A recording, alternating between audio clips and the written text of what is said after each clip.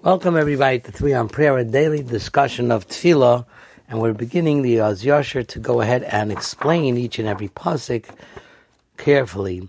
And it begins Oz Yasher, Moshe. We said Oz is a future expression. B'nai Yisrael Shira Hazos. This Shira doesn't say Shira Hazos, Shira Hazeh, Shira Hazos. Most Shiros are considered in a lashon of nekeva, feminine tone.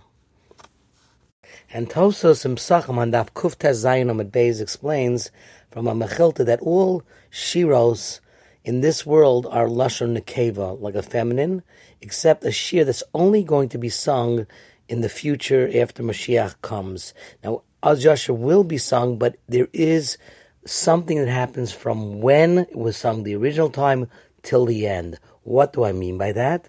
Because feminine lashon is like a nekeva, a woman. A woman has tsar leda, pangs of birth. So even though we have miracles, but during the miracles and after the miracles, there'll always be pain. At the end of time, when Mashiach is here, then there's no more pain. Those shiros will be written b'lashon zachar. The beautiful Rashi, actually a medrash, that speaks about the word Oz, then. Oz Yasher Moshe. Then Moshe will sing, or then Moshe sang, even though it's written in a future expression.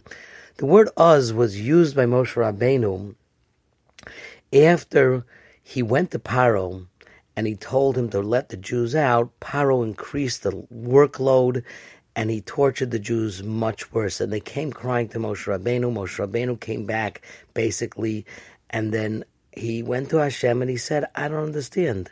Umei oz basi al paro l'daber b'shmecha heirer l'amazeh. Ever since I came to Paro, may oz basi, he used the word oz to complain to God. Ever since I came to Paro, all you did was make it worse.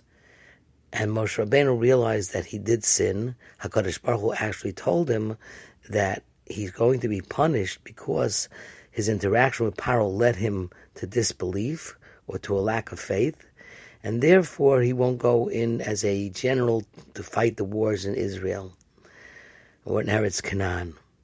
But the Medrash tells us, Oz Yasher Moshe. Moshe said to Hashem, the word Oz that I used to disrespect you, Kaviyachal, or to speak negatively, I'm going to use in turn to praise you, and thus Oz Yasher Moshe, but Oz Chatasi, but Oz Akalsicha. The Oz I sinned, and the Oz I will make you great. And thus we begin Oz Yasher Moshe.